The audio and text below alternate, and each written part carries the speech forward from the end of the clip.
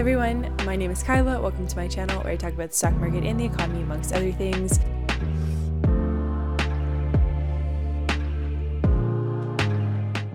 Today we're going to be talking about Kazakhstan and the energy crisis. Just to note, there are many amazing journalists and academics that I'll be linking to in the description box below. They've been covering this space for a really long time. They've done an incredible job doing so I'm going to link to them below, and I highly recommend that you go check them out. I also want to say that I'm not going to be covering Kazakhstan in depth. It's an incredible country rich with history, and I'm going to briefly gloss over a lot of that in the video. So if you want to learn more about Kazakhstan, I'm going to link to some other documents below for that as well. This is not meant to be speculation. It's meant to just be analysis around the situation that's going on, the impact that it could have on energy markets and food prices, and some thoughts around what that could mean in the future. Today, I'm going to be talking about Kazakhstan, the energy markets, and the impacts that we could see from what's going on in markets all over the world, because we are a global collection of dominoes. This is a really good thread from Sam Green talking about protests. So protests themselves are obviously very complex. They're rapidly unfolding, and to try and pin any one reason on anything happening is pretty much flawed. And I do think it's important to note that this isn't just anti-Russia West kind of situation. Kazakhstan has had a lot of socio-economic problems because of authoritarian rule. Just pointing to Russia being the primary cause of that, it might not be truly serving of actually what's going on. The way that Sam laid it out, which I thought was helpful, is that the state responds to the street and the street responds to the state. So the government responds to protesters respond to the government. And that's kind of how you see a protest unfold. Nobody really knows what's happening, and we will learn from those who are making it happen. I think that's just super important to remember. Most of us are pretty far away from the situation that is unfolding, and we're going to continue to learn more as the situation unfolds. To kind of zoom out, all of this sort of began when there was a spike in the price of car fuel. They use LPG, so LPG is going to be liquefied petroleum gas, and LPG is a little bit cheaper. Hypothetically, it's cleaner than regular gasoline, and the government had price controls on LPG that was enabling people to buy it, and so the government removed those price controls, which resulted in the price of LPG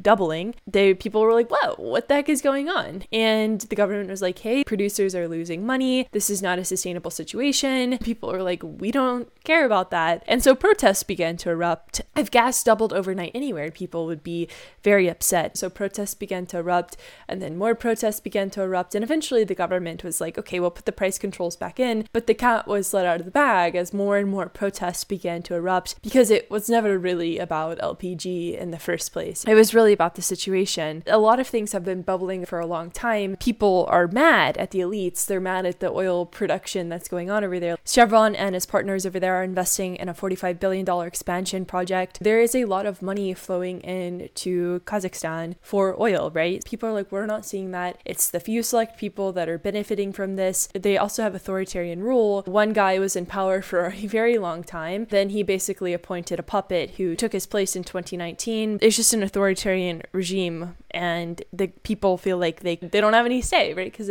they don't. So there's a lot of frustration and anger because of that. Then there's inflation as well, because inflation is happening all over the world. So inflation is 9%, and interest rates are 9.75%, and that has led to a decline in purchasing power. Wages haven't really moved at all. It's just a lot of anger at the power structures in place. When you do look at the situation, they have taken over government buildings, airports, businesses. It does look like the makings of a revolution, because when you take an airport, that's a pretty big signal that some sort of power dynamic has shifted. In the largest city, a local administrative building was burned. So it is rapidly unfolding, to say the least. And the internet shut down, WhatsApp shut down, no 3G access. Those in the country could not make outgoing calls, they could only receive incoming calls. The government kind of shut down any access that the people had to reaching people across the country, outside of the country. That's when you know that things are not good, is when a government shuts down the internet. Because what do you do? So people began to seek cash from banks, because if you have the internet shut down, obviously you're not going to be able to access your internet bank account. Like, you're not going to be able to access anything that's online. The only way that you're going to be able to transact is with cash. So the internet shut down. Russia warned other countries against interfering. In some cities, the police actually sided with the protesters, which is an interesting development, because that basically means that the government has lost in those places. The protesters are like, hey, we want a regime change. We want democracy. We want to elect our own leaders, because we have not done that since 1991. We just want power. We want the ability to exist within a place where our voices are heard and the people that we choose to elect actually have power, and it's not just one guy in charge of everything, an authoritarian regime. It's really about having choice in local leaders, in local administrations. That's a very, very broad overview because it's rapidly unfolding, just kind of, dominoes tipping. It begins with, LPG prices have doubled, to we're very upset and mad at the situation that we've been in for the past 30 years. The other thing about Kazakhstan is that it is a huge energy producer. It produces oil. It produces 43% of the world's uranium. The reason that this is important is because oil, right? Oil is super important. So Kazakhstan is a member of OPEC Plus. They are a huge oil producer. Chevron is engaging in a $45 billion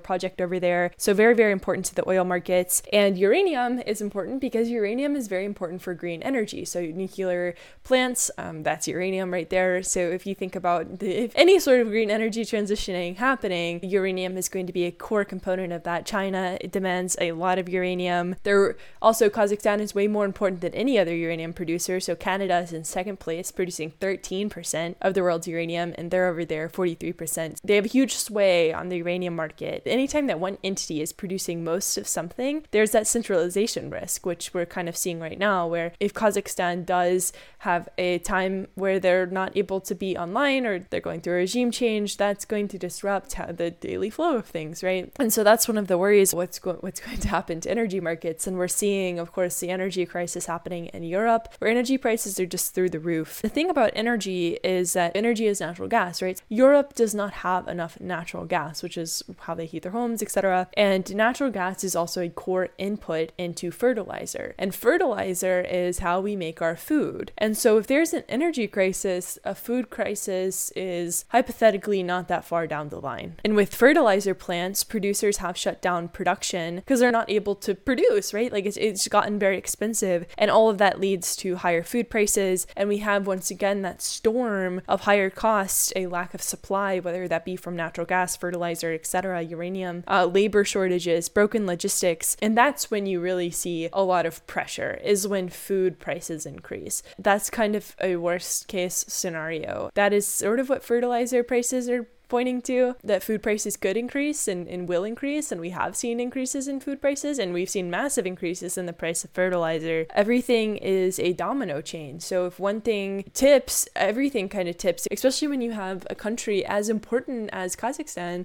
to the global functioning of this stuff. Uranium is important to the energy markets. Oil, obviously, is super important to the energy markets. Sprott Uranium Trust has bought up 1/3 of the physical supply of uranium. Uranium prices have gone up, I think, 50% over the past year. So you're just seeing a lot of pressure in energy markets. Obviously, we have to be worried about the people in Kazakhstan and that they're okay, to the perspective of these global dominoes tipping. This is one thing that could be a tipping global domino in the global energy markets, especially because we're already seeing so much pressure in energy markets. Like Europe is barely scraping by. Then Russia, right? So Russia, they told other countries not to interfere with what's going on, and Russia exports a lot of natural gas to Europe. Hey everyone, it's Editing Kyle. I just wanted to provide a very brief update because the situation is rapidly unfolding. The president has now reached out to the Collective Security Treaty Organization, a military alliance including Russia.